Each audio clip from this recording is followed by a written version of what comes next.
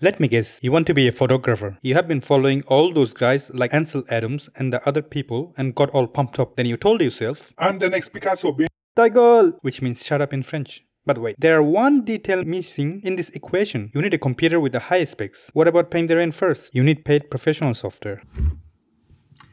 I need money for groceries. You need an image manipulation software. But my telephone bill is due. You need few hard drives. I lost my job, pandemic and all. I need a website for a portfolio. And God is going to pay for my monthly bus ticket. What about marketing?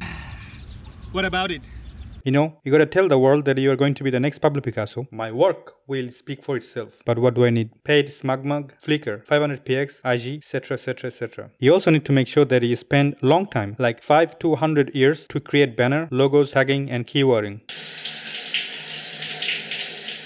But I have a job interview. But I need to make food every day. Clean the house, do the bed, sports. Who are going to do them? Oh, but wait, what? A camera and a lens. Actually, you need all the lenses, a good tripod, a flash, a backpack, fast SD cards. $2,000 to $10,000 for that should be fine. For now, you thought this is hard. When did we have a camera to look after?